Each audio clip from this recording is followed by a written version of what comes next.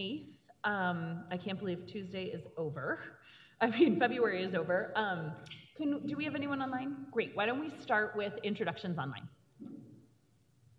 Good afternoon, Robin Kinich, at large.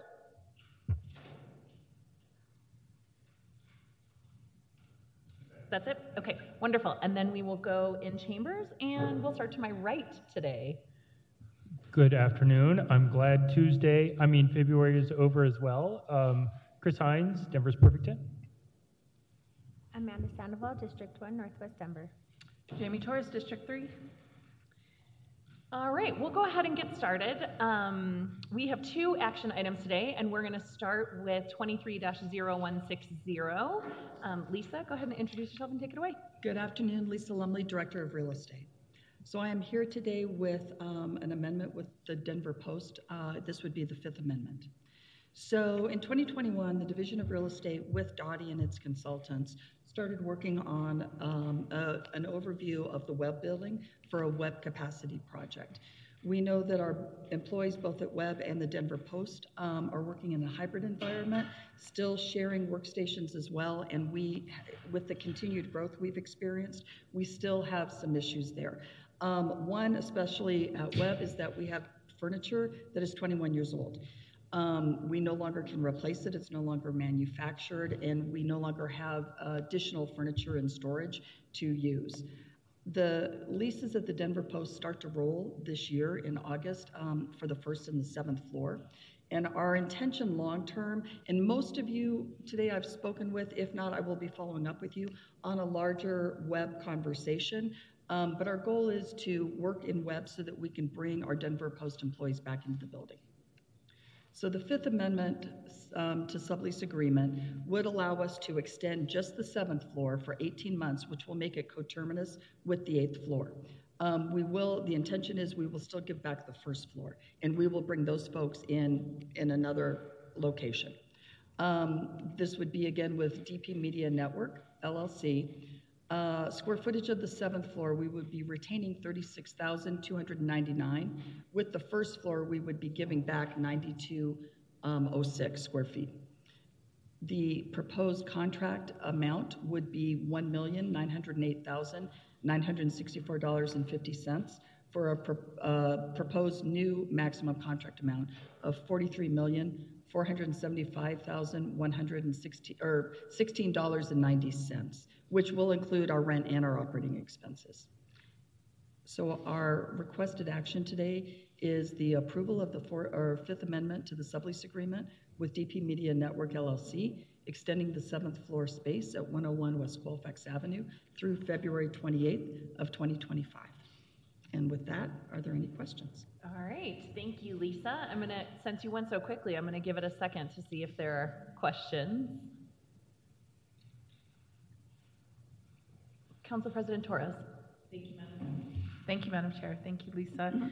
Just can you remind me which departments are affected by these changes? There are, on the 7th floor, this would be retaining, on that floor, there is behavioral health, a group out of DDPHE. We have civil service, we have technology service groups up there.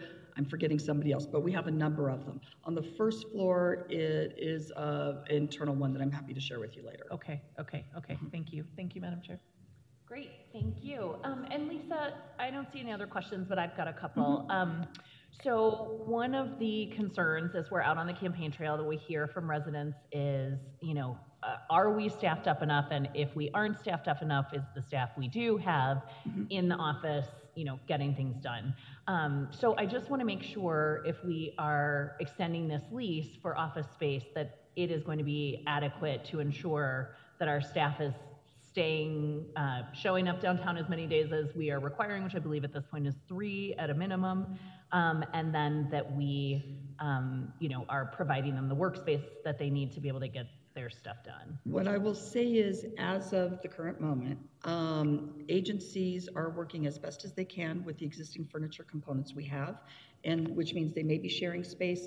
I know that there are some agencies that have had to ask for an exception because they just don't even have a number of workstations for them to share. We are trying to work with them as best as we can to make sure, though, that everybody has some combination of a seat or some location to work from.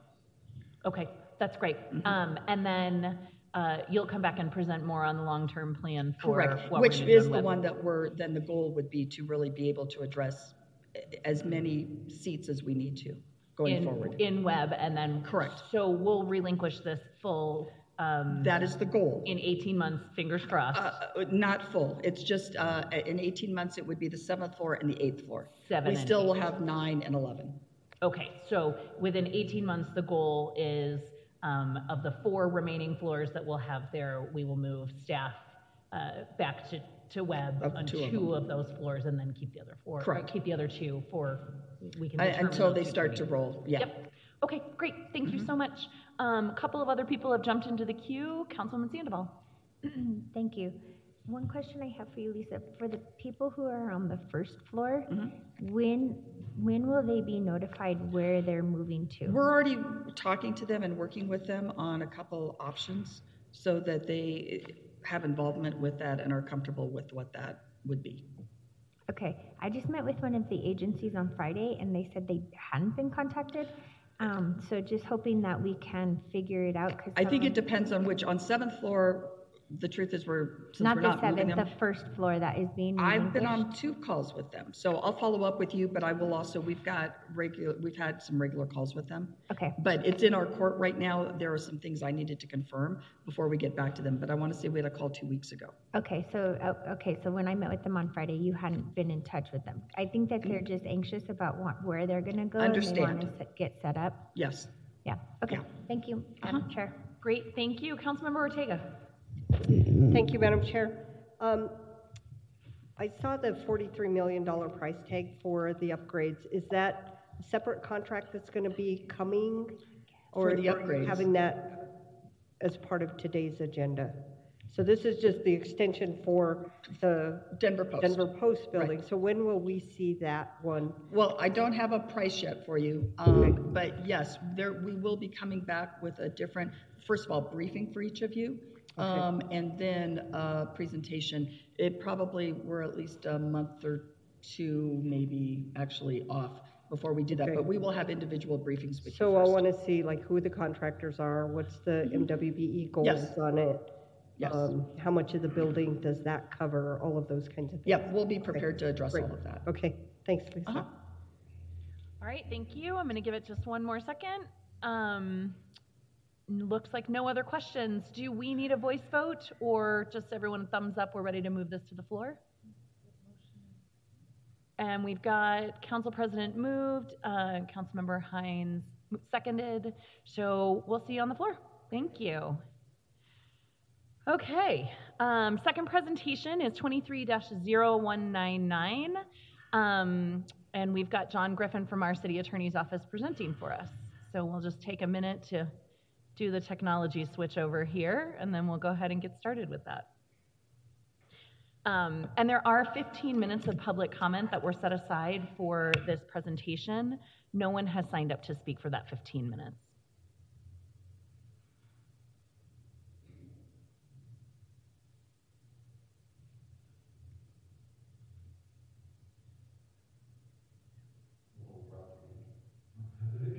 Stop. I just go to full screen. You've got this, John. No, it's butchered. I was hoping to be faster than Lisa, and I've already taken too long.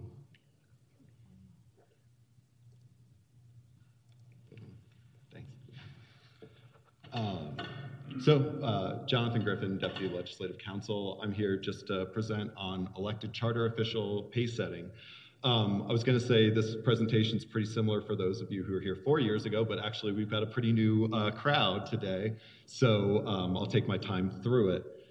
So the charter is the one that sets the pay process for Denver City Council and for all elected charter officials. It's pretty prescriptive on what can be used. It says after January 1st of any election, but before the general election, which this year is April 4th, the salaries must be fixed by ordinance for the ensuing term within the limits, and it can't exceed the lesser of the consumer price index. It says here Denver, Boulder, Greeley, we've now hit a successor index that's got Lakewood involved in it. Or the mean salary of employees in the career service, and council has to use the lesser than. So council's role in this is council is responsible for presenting and approving the ordinance change for all elected charter official pay levels. OHR provided us all the data we're going to see today, and while council has very rigid requirements on what they can do as far as minimums and maximums, council has a lot of discretion in how the final numbers are applied, which we'll talk about in the next slide. All of these salary changes will take effect on the election July 17th, 2023, or upon swearing in July 17th, 2023. So if we hit the Wayback Machine and we head into 2007, so the charter amendment that we're working under was originally passed in 2003. So 2007 was the first year that council had the power to set salary increases. In 2007, the council set the salaries for 2007 to the 6.34 cap and did that for all 4 years. The next time in 2011, we had a phase-in in salaries. There was no increase for the first 2 years and then a phased increase to the 6.6 cap. That occurred due to some financial hardship, but 2011 was the beginning of the recession, and it was an effort to help finance out with this, similar to how most members gave back some of their salary during the most recent issues with COVID. In 2015, there was no increase in the first year, and then steady increases to reach the 10.3 cap, and finally in 2019, steady increases all 4 years to reach the 10.07 cap. So this is the data OHR has provided. As you can see, the CPIU change is 15.42, and the mean career service percent change is 9.32, lesser of those two being 9.32, and that is how we are applying. So this lists the current salaries. Council and all elected charter officials will be taking the full salary to begin with. It's important to kind of note all of these pay situations are always retroactive. So while council hasn't been getting a raise the last 4 years, and while no elected charter officials been getting raises the last 4 years, this is what's calculated in to give them those raises. And you can see here the new numbers. Council president, 123,000. I won't belabor it. You can see that, and that's it. And I'm here for questions. All right, as I mentioned before, there was 15 minutes of public comment, but no one has signed up. Do we have questions from any members of council? Councilmember Ortega.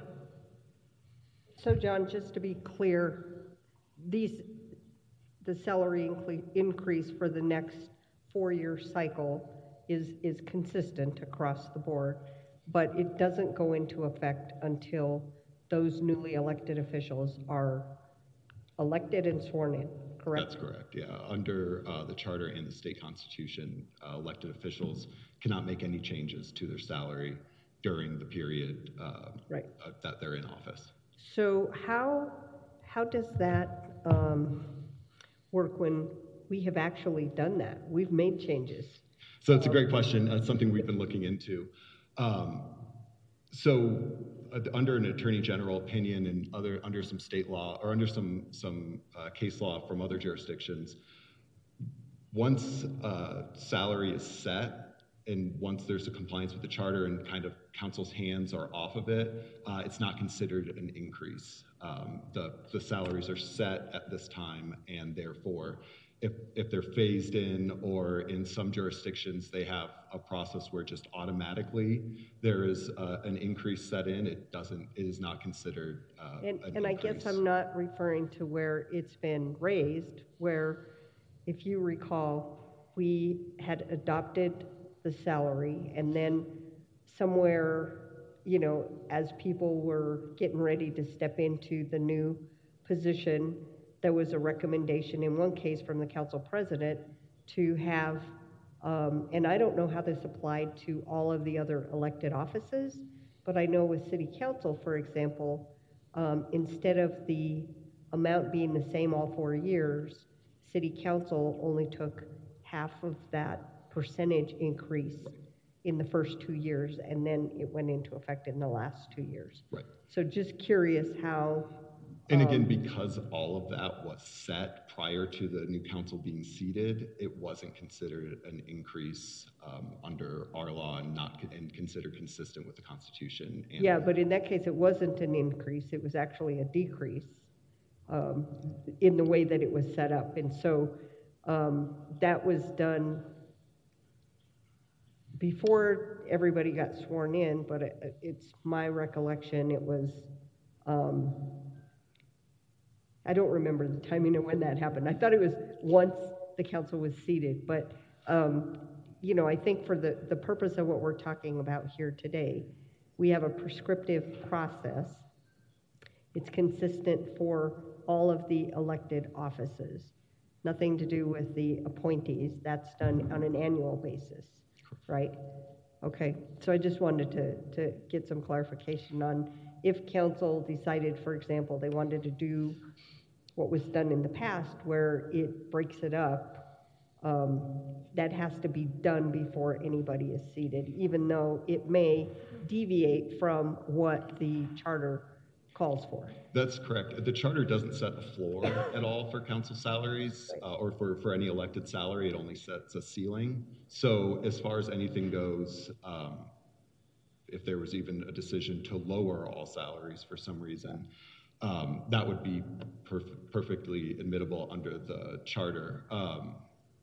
To your example earlier, I wasn't here when that happened, but to use the COVID example, you know, members couldn't have their salaries reduced. No elected official could have their salary reduced. You actually had to in order to take the same reductions that other staff took, you know, actually write a check is my understanding. Yeah, some of us did that. Yeah, most of you did.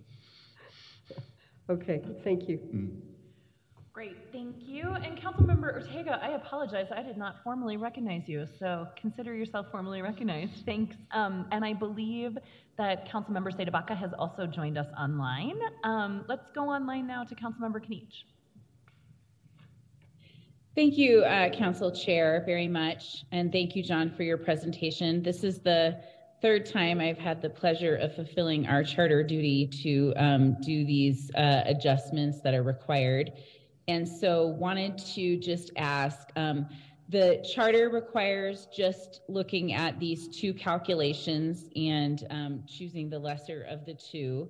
But each time we do have questions from our community and our constituents about comparable electeds. And so I wanted to ask whether or not anyone in our central staff had looked at, for example, and we have done this in some previous cycles, what comparable city elected salaries were for peer cities, or for, we are the only full-time city council in the state of Colorado, but we do have county commissioners in the state of Colorado, and we are a city and a county, so we do serve the role as county commissioners, which we do have peers of those in the state of Colorado. So I was just curious if any of that data was collected by our central staff leading up to this committee meeting.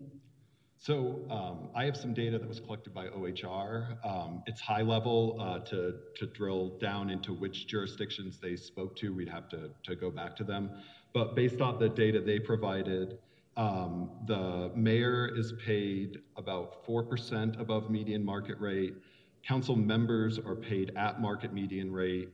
The auditor, for council president, elected clerk, and recorder, there wasn't sufficient data to make a decision, and for the auditor, they are 12% above market rate. Thank you for that. I did just pull up the data from the state of Colorado. The salaries are set by Colorado Revised Statute. It looks like Senate Bill 2265 set the salaries, and according to what I'm reading, and John, you can verify this perhaps for me, it looks like the 2023 salaries for county officers sets the county commissioner salary for category 1 counties, which I believe would be the peer counties for the city and county of Denver, which would be like the largest counties in the state of Colorado. The county commissioner's salary would be $131,701. I don't know if maybe you want to get back to us after committee, because I'm looking this up, but for the largest counties in the state of Colorado, the counterparts to the size of county that Denver is, with more than 700,000 residents, that would be the comparable salary. Is that does that sound right to you in terms of what I'm citing in terms of the class of county and the salary range? Okay, yeah, Sky says it's right, and I listen to Sky, so. I think that these are important just data points in terms of, again, our charter doesn't specifically look to any of these, but in terms of the questions our community asks, in terms of how these particular data points compare, I just think it's information that may be of interest to individuals. Again, our charter requires us to use these other formulas, but, and so I just, if you can go back to that presentation, I think it seems to me that even with the formula, the salaries for the city council members would be less than the salary would be under the state statute for county commissioners. Is that correct? We would be getting paid less than our counterpart county commissioners, for example, in El Paso County. Is that correct? Yeah, I believe so. Based on the information you provided. So just interesting data point. I think those are my questions, Madam Chair. Okay, great. Thank you. Council President Torres. Thank you, Madam Chair. I think that's a helpful data distinction that Councilwoman Kinich mentioned, because those county commissioners are also not city council members of their community. So, but my question for you, John, was just about maybe charter change, if that's what's required to take this out of council's hands every 4 years. That would have to be something we'd have to go into that document to formalize, for us not to have to vote on it, that it would be prescriptive. Yes, that's correct, and there are surrounding jurisdictions that do that way. We would need to work with a member if they were interested in doing so afterwards. Our office has been looking into it. Currently, we think that any charter change wouldn't be able to go into effect until 2027 due to the constitutional requirements, but we're still kind of looking into that to get further along. But and there's a few more particular, with anything that's a charter change, the devil's in the details, but we'd be happy to work with a member. And a big picture, yes, council would have the ability to make this an automatic raise or deduction or whatever, along with some data point. Right. Okay. Thank you. Thank you, Madam Chair. All right. Thank you. Seeing no other questions, can I please have a mover and a seconder? Moved by Council President Torres, seconded by Councilmember Hines. Do we need a voice vote, or are we thumbs up on this one? All right. Well, then it will move forward to the floor. Thank you, John.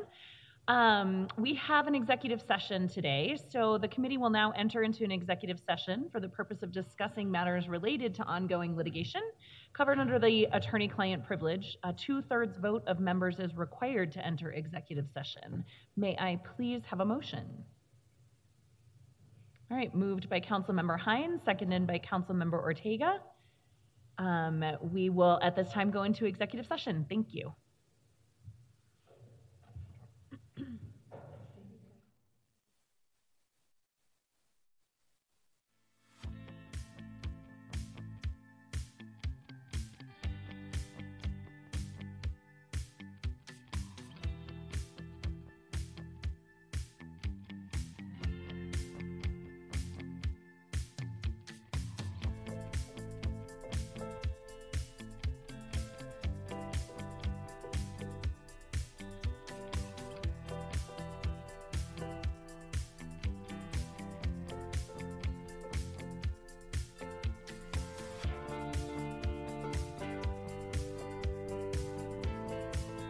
Oh, you told me about that one. Probably the best series I've watched in the last 5 years. It's amazing. Action thriller. It's really good. Also, Lucifer, the Dexter spinoff. I'm trying to think of my like recents. I can't get into any of these shows. I don't know what's wrong with me. Well, if you Because they're so popular. Yeah. If you keep falling asleep so easily into TV shows, it sounds like the Demandy's coffee has to get onto the market sooner. That is true. Yeah. One last segment with Mandy and Daria when Sidewalks Entertainment returns. Hey, did you hear about Jen? No, what happened? She posted something she really shouldn't have. See? Oh, that is so not cool. What was she thinking? Well, she can't take it back now. But what if people at school find out? Oh, she's going to be in big trouble. Stop and think before you connect. Sharing online is serious business. Learn how you can stay safe online at dhs.gov/stopthinkconnect. Hey everybody! Heart disease affects 1 in every 3 women in America, but you can fight back. There's no time to lose. Mothers, sisters, daughters, families, and friends, it's time to shout louder, stand stronger, and demand change. Let's go! To the Batmobile! Dang it. To the invisible jet! Dang it. Together, we can put an end to heart disease. It's time to go red for women. I could use your help. Yeah! Learn more from the American Heart Association at www.goredforwomen.org.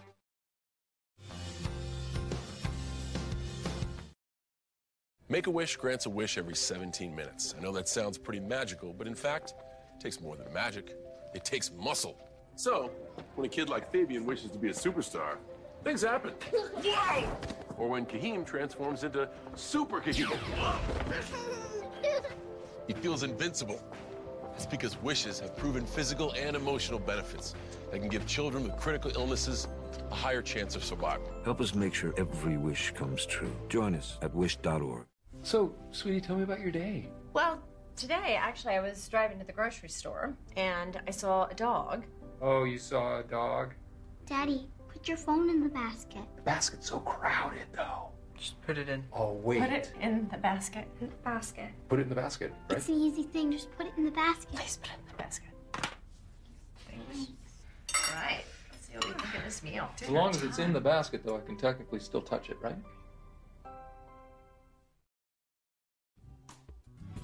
From hosts, producers, and our technical crew, Sidewalks is produced by a creative group of individuals. We hope you continue to watch us on TV and visit us on our website.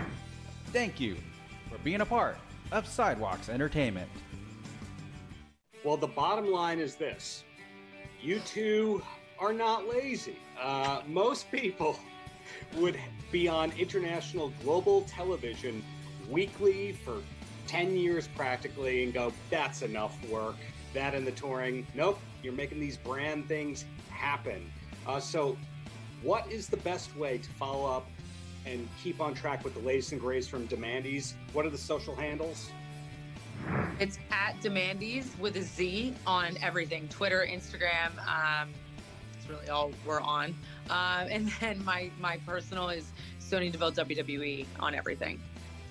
Mandy, yourself? My Instagram is at Mandy Sachs, and my Twitter is WWE_Mandy Rose. Thank you both so much for your time. Looking forward to getting the products here in New York as well. Yes, coming soon. Thank you.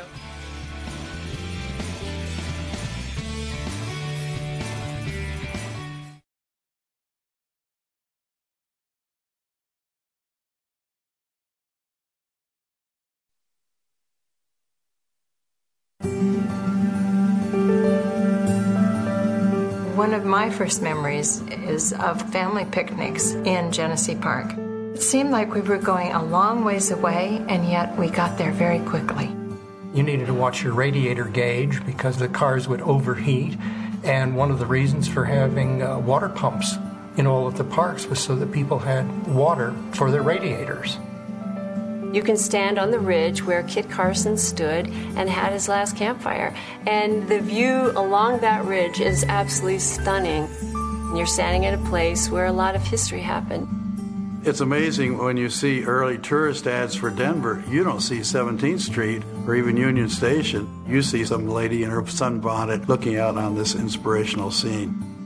The secret gem in Pence is really just the trail up the hillside to Independence Mountain. And that trail was built by the CCC in the 1930s.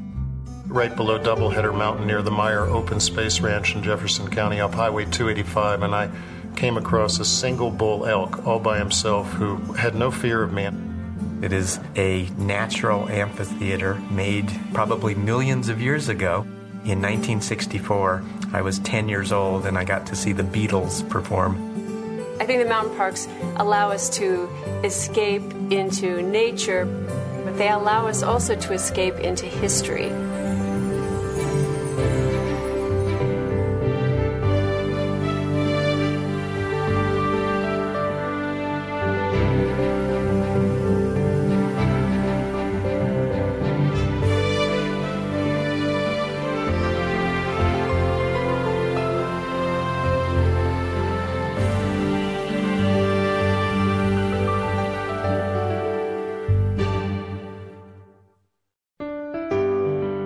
Well, I had no idea that there was that much protected open space between Denver and Mount Evans. I mean, I knew about Red Rocks, and I knew about Daniels Park to the south near Castle Pines. I knew about Summit Lake and Echo Lake parks, but I didn't know that there were 22 conservation areas that basically protect the Ponderosa Pine Forest, the granite mountaintops, the view sheds, the things that we see from downtown Denver that very well could have had mega homes on top of them now if it hadn't been for foresighted, smart people 100 years ago.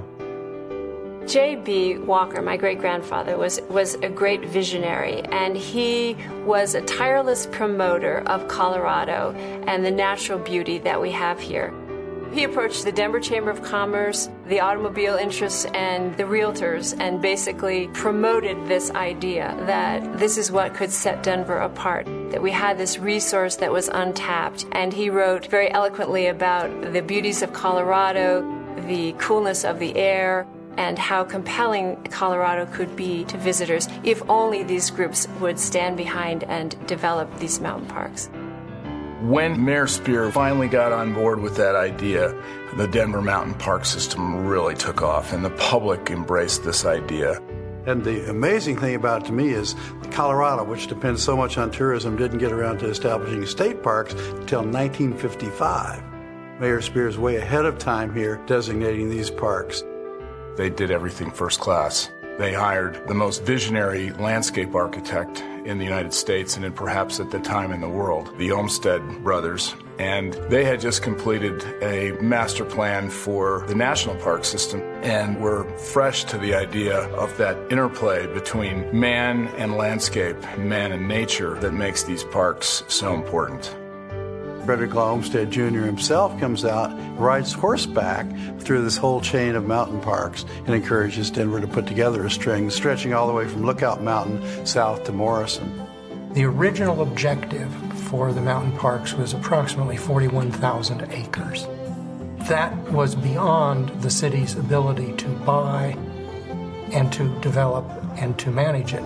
The city ultimately came up with about 14,000 acres. Since that time, other agencies have acquired land, and so the whole product is now 41,000 acres of public lands. Saco de Boer was so profoundly influenced by the national City Beautiful movement, and he worked with Olmsted in designing the Lariat Loop. One could hardly imagine any roadway in America that has more drama and rises to such an elevation and crescendo in such a short time. The Chief Hosa Lodge, designed by Jacques Benedict, which is in fact this great symphony of the materials right from that site, just piled up and assembled into this public cathedral for celebration of the landscape. The picnic parks are kind of the ones along Bear Creek that are really pretty spectacular. These individual little gems near major roadways like Phileas. Some of them have trails, some have fishing access. As time passed, roads got better, the cars got better. There were mountain parks farther away, so then we have mountain parks such as Summit Lake and Echo Lake, way up in the mountains, 13,000 feet high, tremendous diversity up in the alpine area. Later on, George Cranmer, another great visionary, he was the person who developed Red Rocks Amphitheater. Well, he loved to ski, and he said, we need a place where people can ski. So he developed Winter Park ski area. That's a great hallmark of the Denver Mountain Parks, is you can golf, you can ski, you can hike, and see a tremendous variety of landscape. Another one of the great masterpieces of this country that belongs to the Denver Mountain Park system, designed by Burnham Hoyt, is the Red Rocks Amphitheater. And those who perform there and those who experience those performances never cease to be awed by the power of nature and great design in harmony. After the Second World War, the focus was really on the city's parks, in the city. So the Denver Mountain Parks were sort of neglected. In 2008, there was a master plan created for the Denver Mountain Parks, which was the first plan that had been created since Olmsted did his plan in 1914. So it was long overdue. One of the things that they discovered when they put the plan together was that many people who were using mountain parks had no idea that they were in a Denver Mountain Park. The master plan has specific recommendations, but it also has system-wide recommendations. And within the system-wide recommendations, we really looked at how the Denver Mountain Park system could be better and improved for trails and access and recreation and a connection into the surrounding open spaces and surrounding communities. There's only so much that taxpayer dollars can do to maintain and to preserve those parks. So the Denver Mountain Parks Foundation was created several years ago to enhance what the city can do in order to keep our parks at the best possible level, not just for people today, but for future generations as well. Part of what is important for people to understand is that as the population increases in Colorado, these resources are going to become even more valuable as open spaces. There's 70-some% of Denver's open space, and they have historically been funded with 1.4% of only the Parks and Rec budget. The future of the mountain parks is bright if they're used for what they can be used for. They shouldn't just be warehoused, and they shouldn't be done piecemeal. They need to be taken a look at in a larger sense of forest management, recreation opportunities, and intergovernmental cooperation.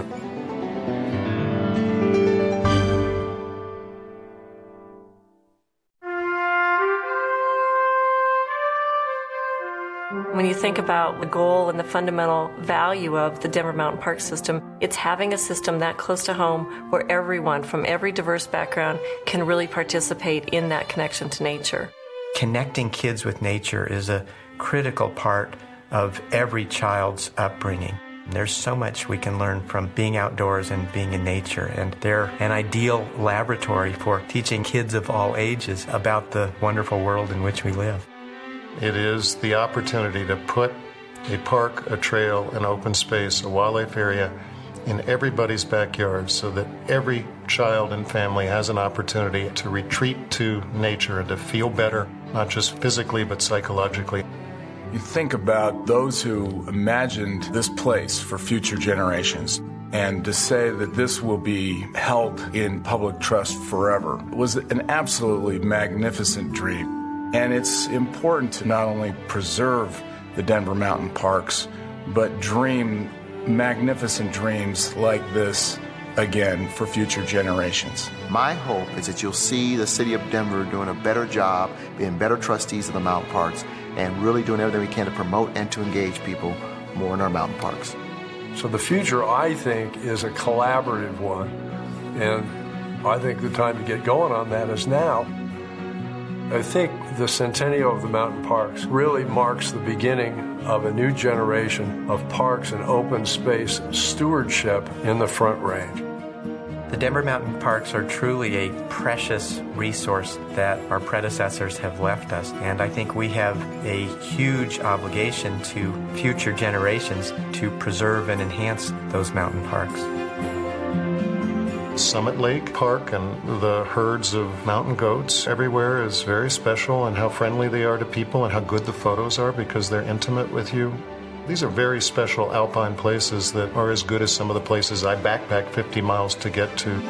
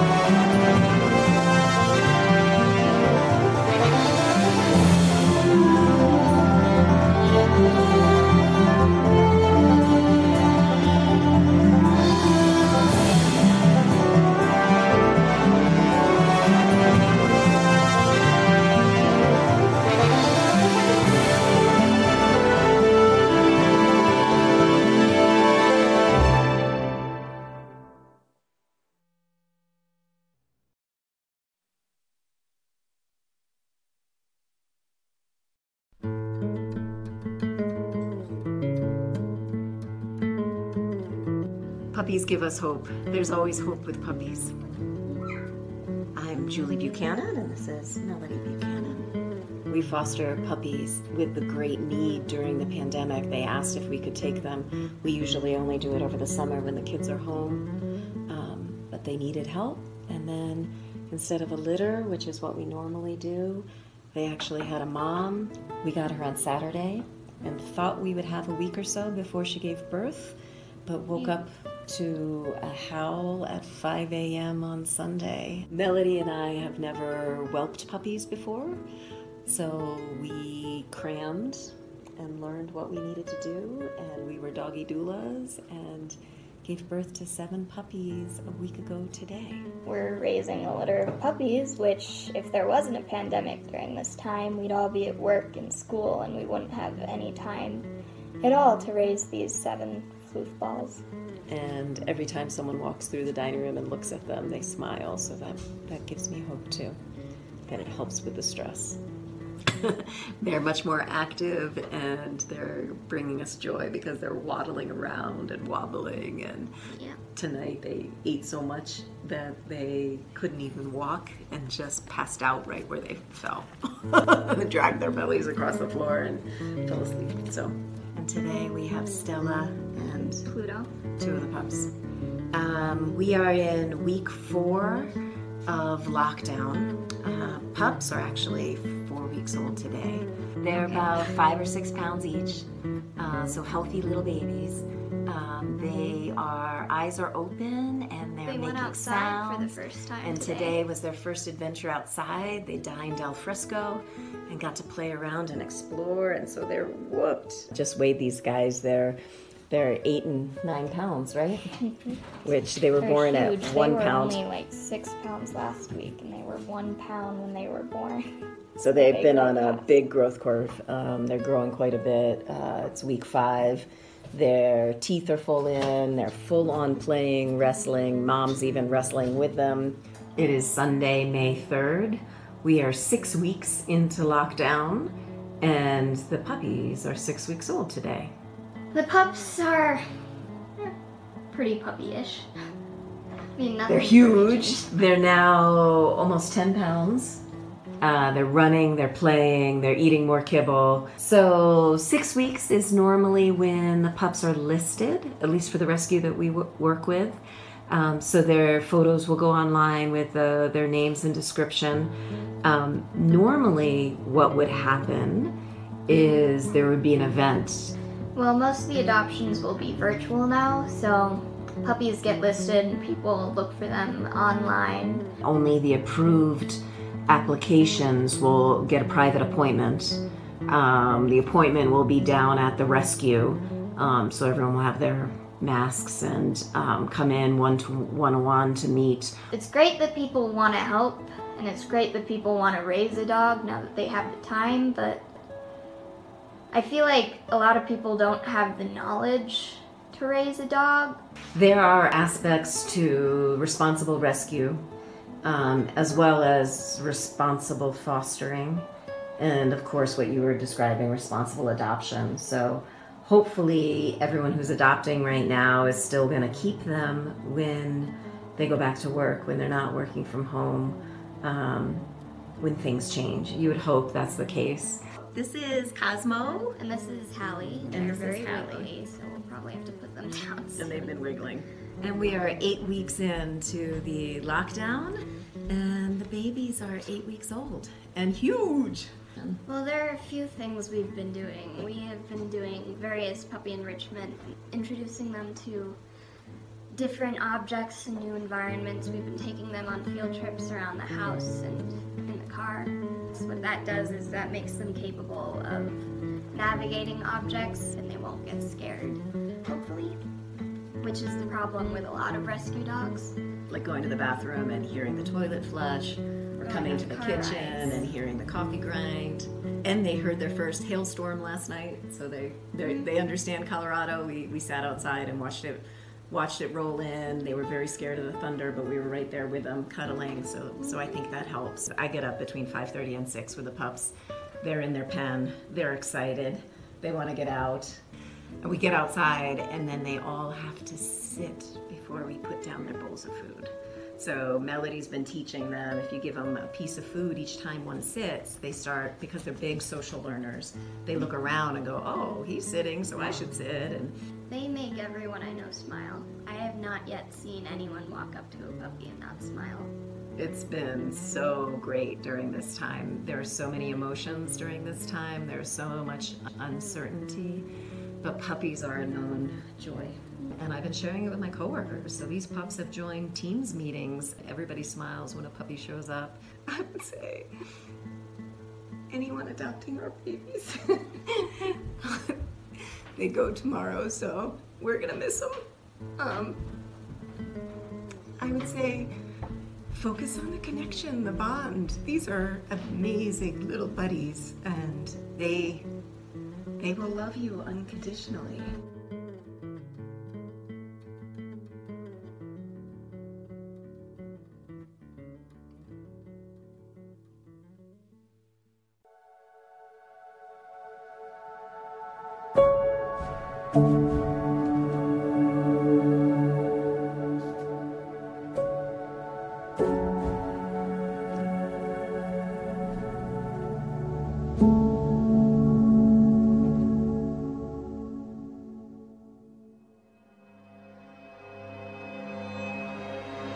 Really, all the water that we collect and send to Denver is snowmelt. There's no pumps. It all makes its way to Denver just by gravity. Water connects us all. We have to be self-sufficient out here, taking care of the system that we are running water in, so our guys have access to all the diversions and things they need to get to do their job. Our group of guys is a unique group because they're willing to work outside. They're willing to do whatever it takes. Ditch rider is, we just call our canals and all that just the ditch. So I'm the guy who pretty much takes care of the whole system. There's always other ways to do a job. Me being a little shorter, I find different ways. Don't ever let anybody tell you you can't do this job or anything, because it makes me a better person for knowing my limitations, knowing when I need help. We'll go out and actually measure the snow depth. We'll measure the water content, and that gives everybody in the water resource end of things an idea of what kind of water we're going to get from that snowpack. Right when we go into winter is when we can have a lot of issues. We have different gates that'll start freezing and can turn into a headache, so that's why we're there every single day making sure that those backups and floods don't happen. When you say, what did you do, why this direction, it's not following the money, but following your heart and doing what makes you happy. It's just amazing to see where all that water comes from, how it makes its journey. It's unbelievable. This job opened my eyes to that.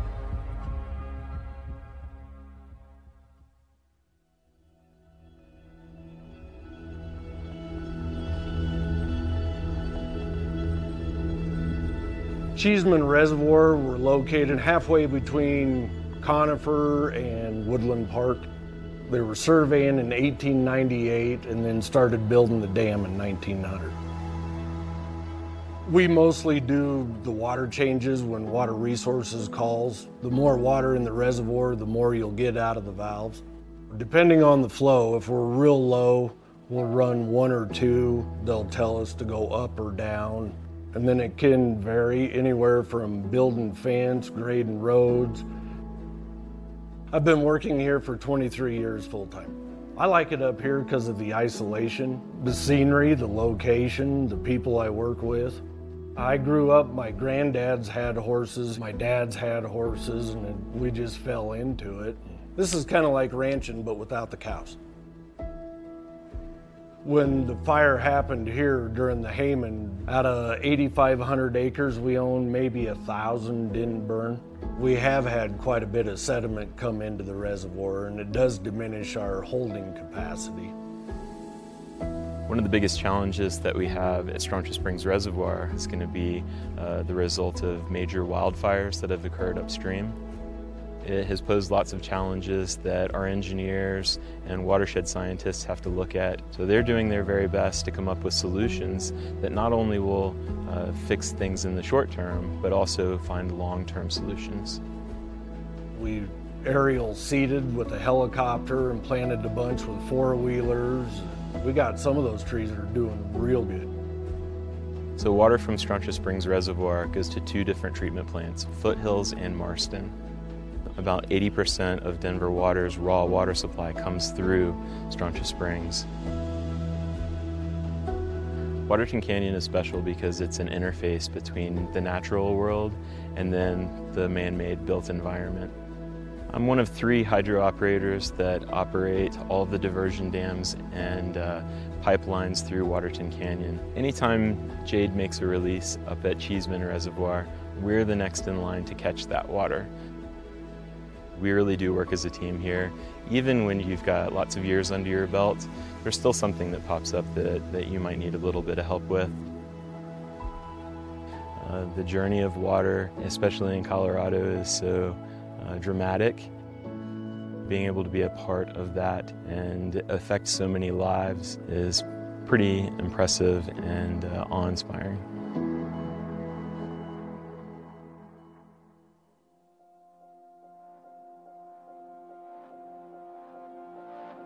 Water treatment plant is where the water comes in and we treat it to drinking water standards.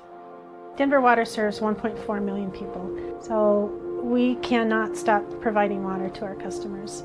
I'm kind of high level looking at the big picture of everything. My team at Marston, I'm incredibly proud of my team. The majority of the people at Denver Water they're just passionate about their jobs and they know how important their job is. We have great scientists that are really vested in making sure that the water that we test really culminates in the best we can put out.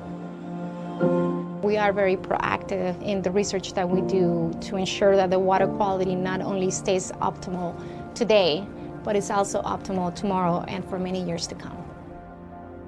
When I had my second child, I decided to continue working because it is very important for them to see the role of a working mother, the role of a scientist, and the role of someone that doesn't have to choose between motherhood and science.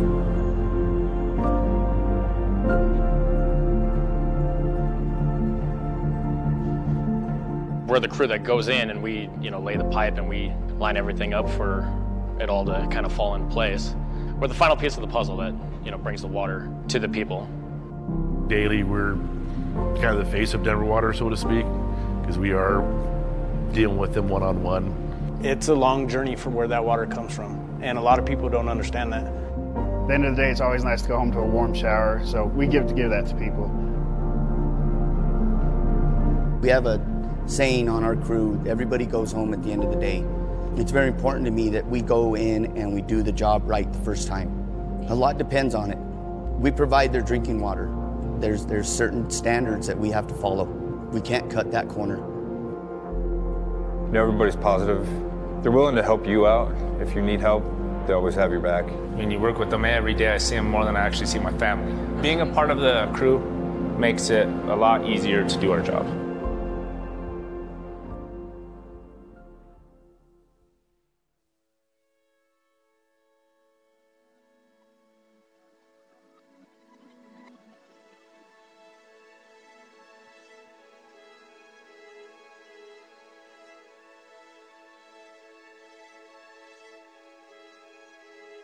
I've been married for 13 years. It'll be 14 this August. We have 2 kids, Caleb, he's 12, and Lorraine, she is 8. But we are also expecting our 3rd baby, 2nd girl, Olivia. I came to the United States directly to Denver, Colorado in 1997. I was 12 years old. I basically just came with my parents. I started everything that I now know in middle school. Coming here as a 12-year-old, it was challenging. I also did not know English when I first moved here, but it also pushed me and encouraged me to learn English a lot faster.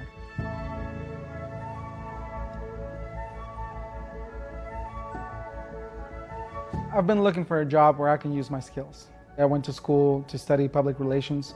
I've known Spanish since I was born. And now seeing that come to fruition, doing what I love at Denver Water and be able to share our message, being blessed to have that.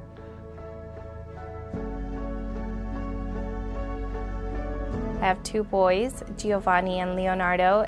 I think that the boys really enjoy the summer because it's time that they can spend together. They can try to race each other to see who's faster, and it adds some competition, and as boys, they just love that. I've been working at Denver Water for almost a year now. I'm very proud of the work that I do at Denver Water. It feels nice to serve our communities and serve my hometown, for sure.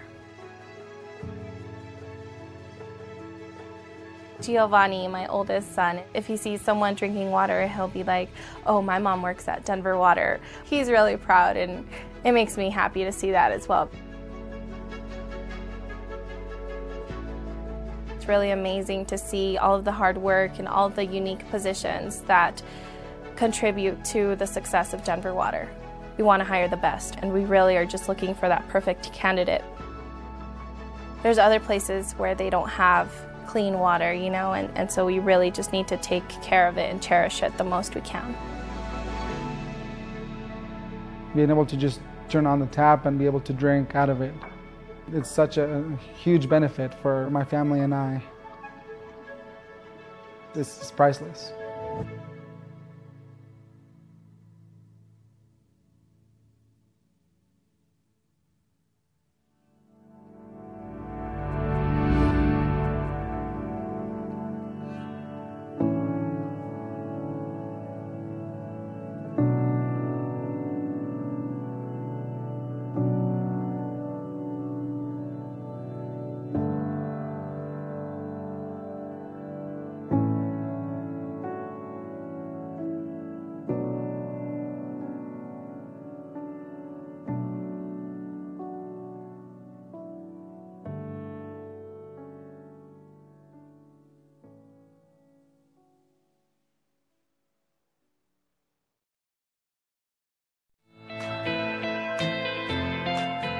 Denver International Airport is growing, and we're excited to share the newly completed Concourse CE skates with you.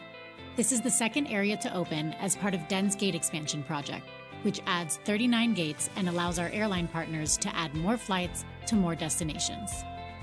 Southwest Airlines has moved in and is now operating out of these 16 new gates. There are so many things to love about this new space, and you'll immediately notice how open and bright it is. The gates offer a variety of seating options, from soft lounge chairs to workspaces to more private seating. All the seats even have power outlets for charging. There are also more family restrooms and nursing rooms, and new restrooms with larger stalls and more space. In all, there's 530,000 square feet of new space. That's equal to approximately 9 football fields, giving you plenty of space to relax before your flight. Of course, this new space wouldn't be complete without some new shops and restaurants, including Aviano Coffee, Mr. Oso, Bardot, Cholan, Titulia Tea and Coffee Bar, Marsic Fine Foods, and travel convenience stores like Black Canyon Market and Goods and Long's Peak Market and Goods. These great shops and restaurants will open in 2023. And let's not forget one of the most anticipated areas, the new outdoor patio that provides views of the runways and features outdoor seating, fire pits, and a pet relief area. Below the 16 new gates for Southwest Airlines is a new facility that supports commuter airlines who connect Denver with smaller communities in the region and certain essential air service markets. This new space isn't all about functionality. It's sustainable too. In fact, sustainability is one of DEN's guiding principles, so building this space in a green way was a top priority. This area includes a rooftop solar system with the capability to generate nearly 355 kilowatts of electricity. Additionally, the project was designed with energy efficiency in mind and is projected to reduce energy use of the facility by 30% over conventional design. Low-flow fixtures, toilets, and urinals are projected to reduce water use in the facility by approximately 47%. The project is on track to receive LEED Gold certification. We're excited for you to see for yourself how fantastic these new gates are and hope you get a chance to check them out the next time you're at DEN. See you soon!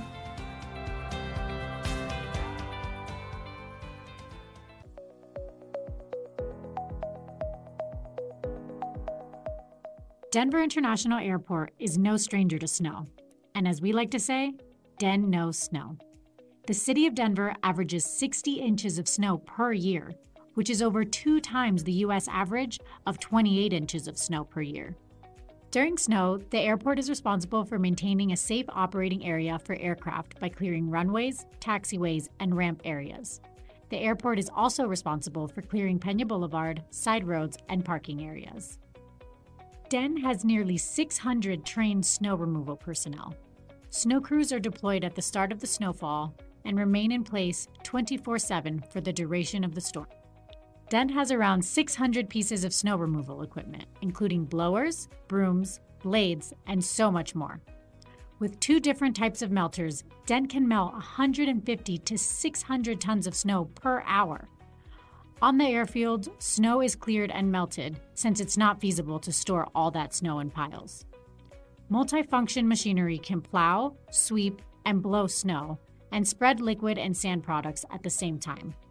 By using our state-of-the-art machinery, the airport has reduced the average amount of time needed to clear a runway from 45 minutes to under 15.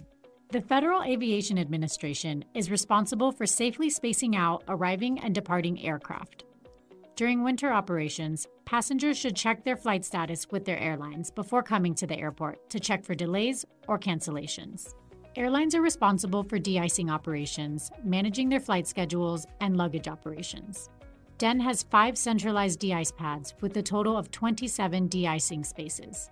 The overall average time to de-ice an aircraft is less than 16 minutes. If conditions allow, around 48 to 64 aircraft can be de-iced per hour. DEN snow crews have earned the American Association of Airport Executives Falcon Post Award in 2021 and 2020 for outstanding snow and ice removal while maintaining airport operations during challenging winter conditions. Here at DEN, we're prepared for winter weather. We'll see you next time you travel in rain, shine, or snow.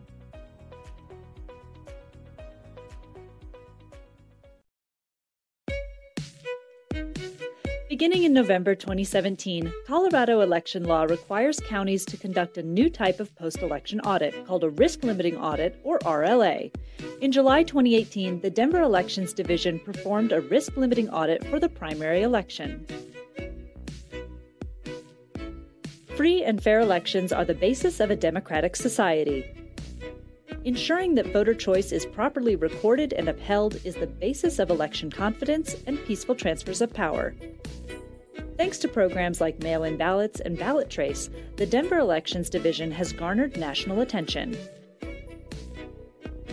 Idaho, Washington, Wisconsin, Virginia, West Virginia, state of California. Thank you for joining us here today for the second risk limiting audit. We're excited to have you here.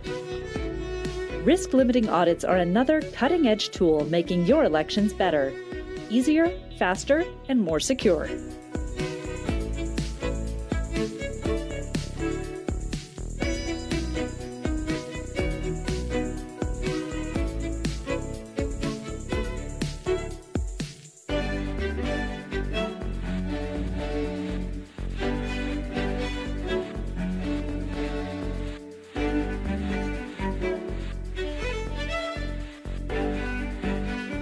A risk-limiting audit uses statistical analysis to allow election officials to review only a few of all ballots cast in an election to double-check outcomes. Risk-limiting audits are now required by the Secretary of State for Colorado elections. These audits use a random number seed and a computer algorithm to select specific random ballots to check against tabulation software results. The benefit of a risk-limiting audit is that only a tiny fraction of ballots must be checked to ensure strong statistical confidence in election outcomes. So only a tiny fraction of work and time compared to traditional methods of a full hand recount of ballots. At Denver Elections Division, the work that makes an audit possible starts with tracking. Selection of random ballots is very important. By selecting random ballots, there is a lower chance that a specific voting precinct or even any specific group of votes will be overrepresented in the audit.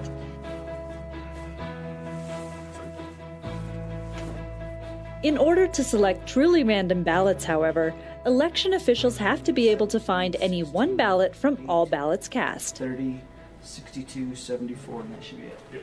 Paper ballots are imprinted with a specific identifier number. This number is used later to ensure that an electronic record of the ballot matches the physical paper ballot. Once ballots have been imprinted, they are organized into batches. These batches are in turn housed in ballot transfer cases, these boxes here. Careful record keeping and security procedures such as keycard entry and 24/7 recordings help ensure that any one ballot is trackable and all ballots are secure.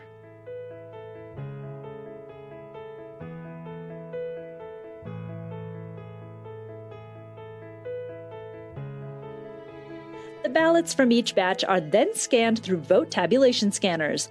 For the 2018 primary election, Denver Elections Division scanned 146,401 ballots on 12 tabulation scanners.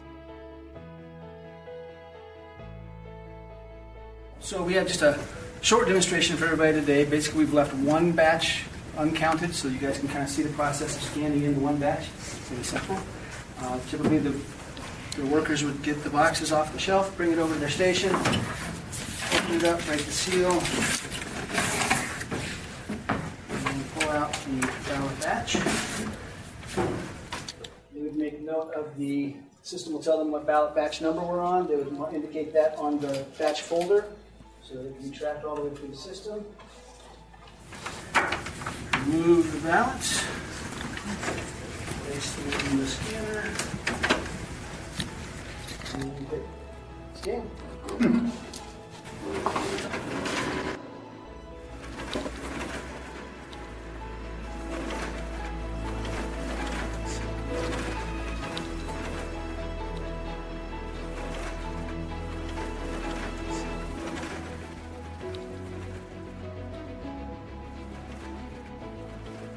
Including boxing, checking batch sizes, and reboxing and labeling ballots, election officials worked at a rate of about 2,500 ballots per hour per scanner.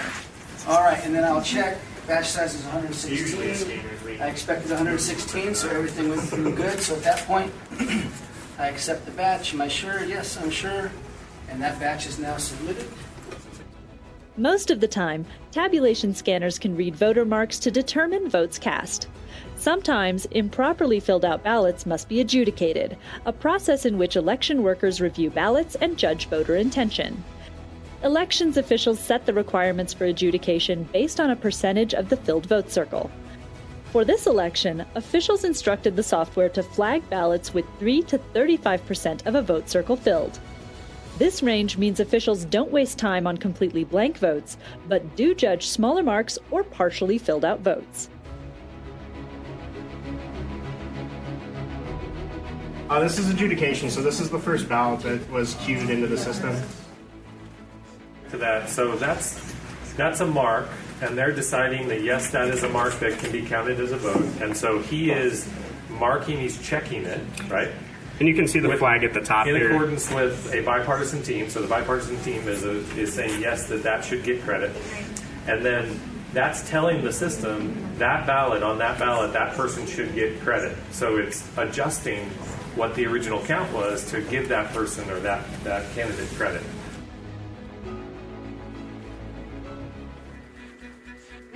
Once the scanners have tabulated ballots and all questionable ballots have been adjudicated, election officials export the cast vote record. This is an electronic report of the final vote tallies. Before the cast vote record is sent to the Colorado Secretary of State, it is hashed.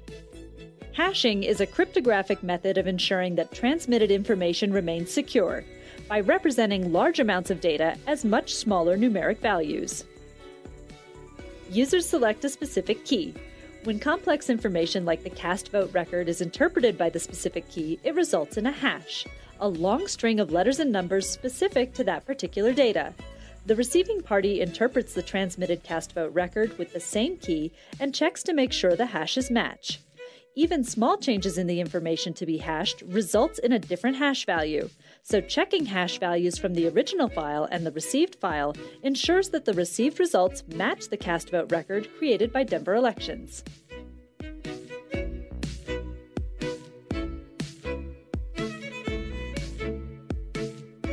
With the results of the election in hand, a risk-limiting audit can begin. The risk limit set ahead of time by the Secretary of State is the risk that a wrong outcome, like the wrong person being declared a winner, would not trigger a full hand recount. So a 5% risk limit would mean that 95% of the time in which a wrong winner was declared, the audit would catch the mistake and trigger a full hand recount. Several factors affect how many ballots must be checked in the audit to achieve that 95% risk limit, from how many ballots were cast to the margin of victory in any one race. Loras County Clerk and Recorder Republican. Yep. Douglas Governor again. Yep. For the 2018 primary, Denver Elections risk limiting audit required checking 222 ballots in the first round, just 0.15% of the total votes cast. Thanks to probability and statistical math, examining this tiny fraction of votes cast has a 95% likelihood of catching problems with the election's outcome, and requires only a fraction of the time and cost of a full recount.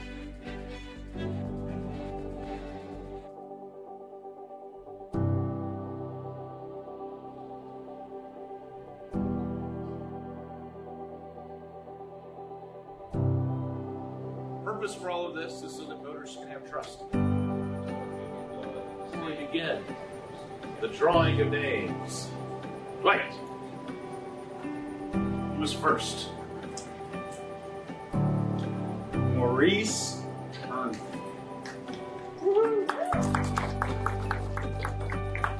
It's a very complicated process, Maurice. You come up, you draw a die, and you roll it, preferably on the table. All right, here we go. 8. All right, getting screwed up. Colorado is the first state in the nation to perform rigorous, risk-limiting audits on elections.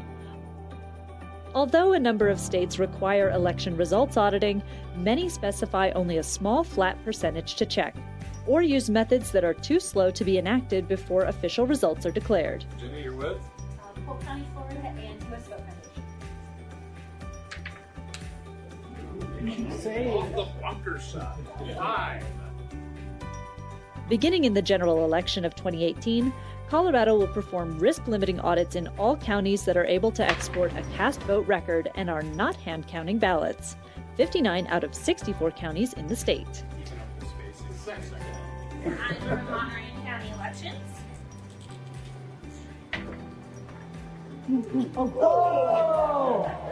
Apparently we can't play crap. So you might have to have more trips to Vegas. This statistically rigorous method of auditing is also supported by transparency. The Secretary of State makes publicly available not only the results, but the process of a risk-limiting audit, from open source software to a public meeting to determine the audit random number seed. That random number seed was entered into a computer algorithm, which created a list of specific ballots. All right, let's rock and roll.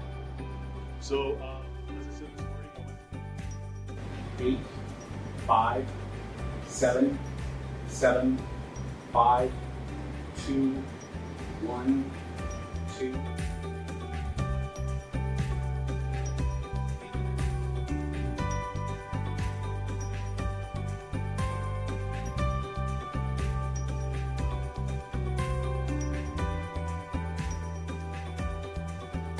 Under Election Rule 25.2.2, Colorado's Secretary of State must publish audit random number seeds, allowing outside observers and interested members of the public to check the seed and the location of selected ballots through the open source software. So it's all available for you to see and verify. And that's really the whole purpose of this, is so that people can have confidence their vote was counted, it was counted correctly. And ultimately, I believe that inspires people to vote.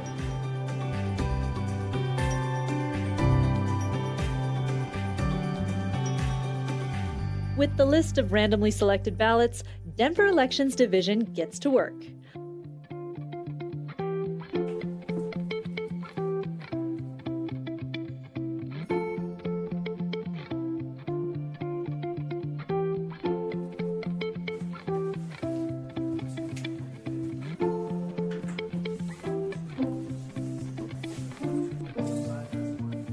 Among the entire collection of ballots, elections officials must locate and retrieve the exact ballots that were selected at random by the Secretary of State's audit software.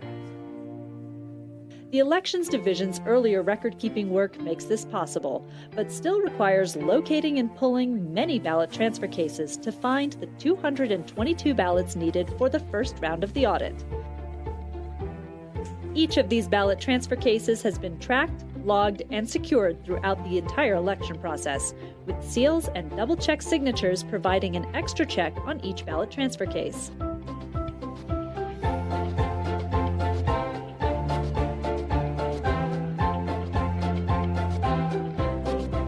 The required number of ballots pulled for an audit is based on the risk limit set, the total number of votes, and the margin of victory. Smaller margins of victory require more, sometimes many more votes to check. The margin of victory is the difference in quantity of votes for one side versus the other. Comparing two groups of anything, whether it's money, apples, or votes, is pretty easy to do if you have a large quantity in one group and a much smaller quantity in the other. Even if you make a couple of mistakes counting, the big difference means you can still be very confident that the big group is bigger. If your two groups are closer to the same size, there is less difference between them. It requires more investigation to know which group is actually larger. For a risk-limiting audit, a higher margin of victory means a bigger difference between the groups of votes, so fewer votes need to be checked to be confident in the outcome, which means fewer ballots need to be pulled by Denver Elections.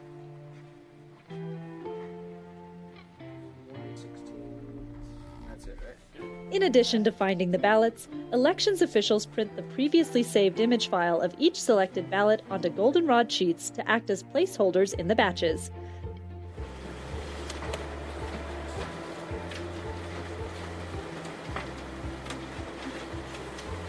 Officials reopen the sealed ballot transfer cases, find the appropriate ballot batch, and double-check the selected ballot against the printed image.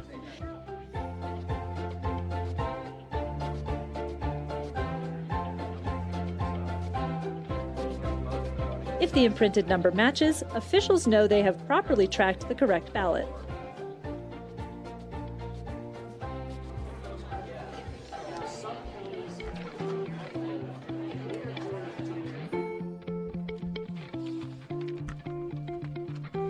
The goldenrod ballot image is put in the spot of the original ballot to make the return process faster and provide a second check to ensure the right ballot is in the right spot. If a second round of auditing is required, the goldenrod shows the audit board that the ballot it represents was pulled for a prior round.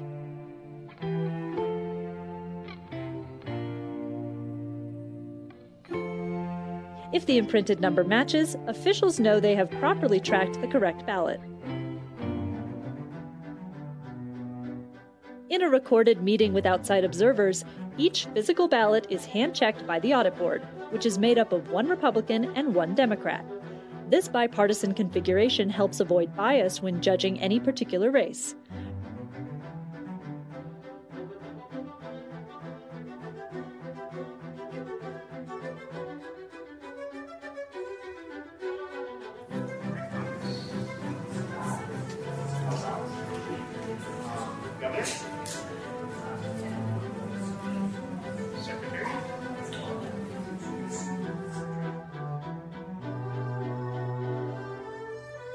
For each ballot and each actual vote, a board member must decide the voter's intention. The audit board judges only the original ballot in order to ensure that the original voter marks are being judged. If there is a consensus between the board members on the vote, that vote is entered into the risk-limiting audit software. If the board can't agree, no consensus is selected in the software, which may count against the risk limit of the audit. The audit software checks the board members' review decisions against the cast vote record from the tabulation scanners and any earlier adjudication. If the votes entered into the software are the same as the votes recorded by the tabulation scanners, the audit will be successful. In the case of discrepancies, the audit software checks how the new information would have changed the race outcome. If the audit board's vote interpretation increases the margin of victory, the math underlying a risk-limiting audit will likely not trigger further investigation.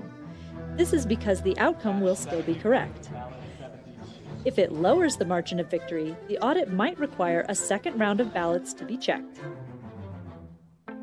For example, let's say candidate A ran against candidate B for local office. The original election results were that candidate A received 55 votes and candidate B received 45 votes. During the risk-limiting audit, the audit board finds a ballot that was counted toward candidate B's total, but they judge should properly have been counted toward candidate A. That changes candidate A's margin of victory, but it doesn't change the election outcome. If the audit board found the opposite case, that a vote counted for candidate A should have gone to candidate B, that indicates a different margin of victory. In this case, although the election outcome remains the same, the margin of victory has narrowed, which means the audit might require reviewing more ballots to achieve the same level of statistical confidence in the outcome, especially if any other discrepancies occur.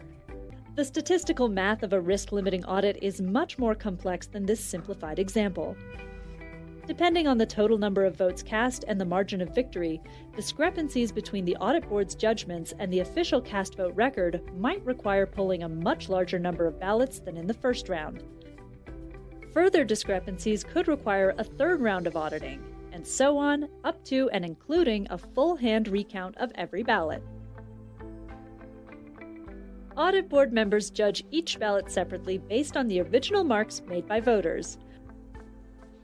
By judging the original ballots rather than the stored digital image files or the goldenrod printed images, the audit board avoids judging any digital artifacting or other problems that potentially could have occurred in a machine tabulation system. Using the actual ballot allows the board to judge voter intent without any interference or influence. After the first round of the 2018 primary election audit, Denver's Elections Division recorded 0 discrepancies between the audit board's reporting and the original cast vote record, a perfect score. Find out more about risk-limiting audits and other ways Denver Elections Division ensures fair and free elections at denvervotes.org.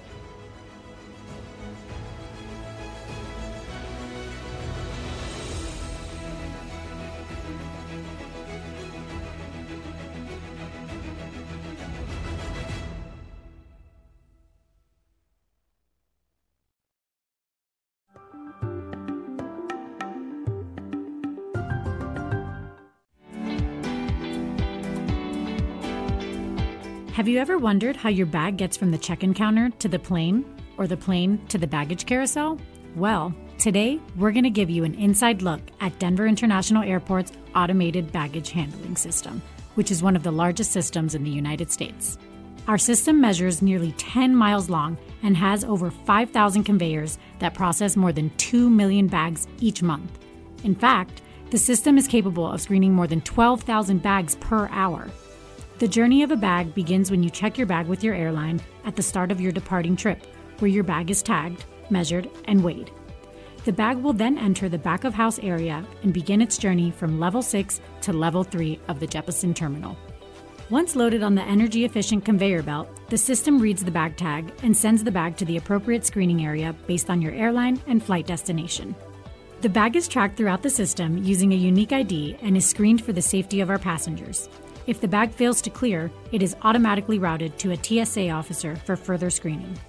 Once a bag clears the screening process, it travels to the baggage sortation system, where the bag tag is scanned again and sent to the baggage makeup area. Here, an airline agent hand scans the tag and places it on a baggage cart for delivery to the plane. At DEN, the baggage carts travel through an underground tunnel to the appropriate gate where it is loaded onto the aircraft.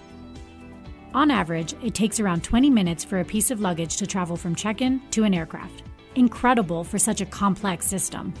Upon your arrival at DEN, the airline will unload your bag from the plane onto a cart and drive through the tunnels to unload your baggage on the belt that feeds up to the baggage claim, where you will retrieve your bag. DEN has 18 domestic inbound baggage carousels and 3 international flight inbound carousels.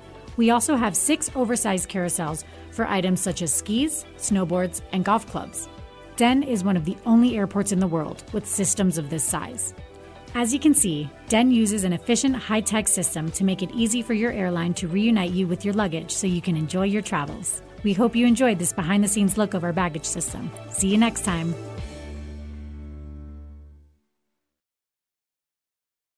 My name is Hunter Hayes, and I know my buzzed warning signs.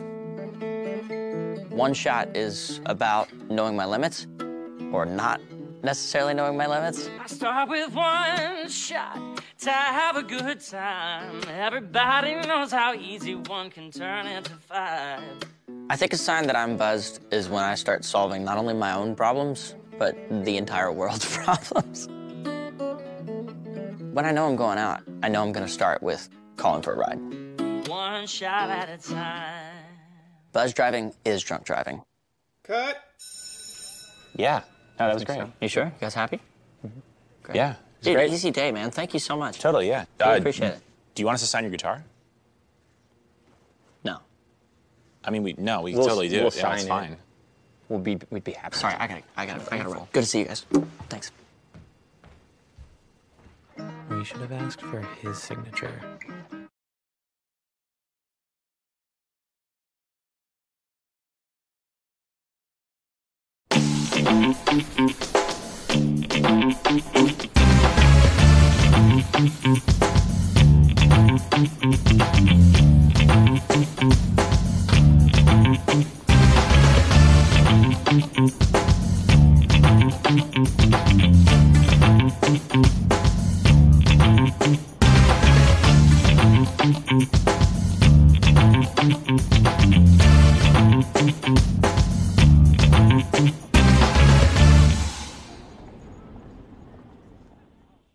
Deaths from opioid overdoses are mounting in Colorado. These powerful drugs include heroin, morphine, and fentanyl. Each can relieve pain and evoke intense feelings of pleasure. But the same drugs, whether prescribed by a doctor or bought on the street, can quickly turn deadly. Found in prescriptions like OxyContin and Vicodin, opioids can be found in illegal drugs, such as heroin, as well as the synthetic opioid fentanyl. Fentanyl is 50 to 100 times more potent than morphine. Even small doses, and we're talking here micrograms, can be deadly. The opioid effects from fentanyl are heightened and highly addictive, even after the first dose. Fentanyl kills by interrupting the normal function of opioid receptors in the brain and throughout the body, including the brain's ability to regulate breathing. The high potency of fentanyl greatly increases the risk of overdose, whether you're an addict or just experimenting with drugs. Remember, Denver, one pill can kill. For additional help, please visit denvergov.org and search mental health services and support for a full list of substance use services. Hey Denver, the decision is yours on April 4th. Make your voice heard by voting in the 2023 municipal election. Stay up to date on the candidates and the issues you'll see on your ballot at denverdecides.org. There you'll find Denver's most complete guide to help you choose your next mayor, city council members, and more. Candidate profiles, live candidate forums, and ballot issue breakdowns can all be found at denverdecides.org. Denver Decides, where Denver voters turn to get informed.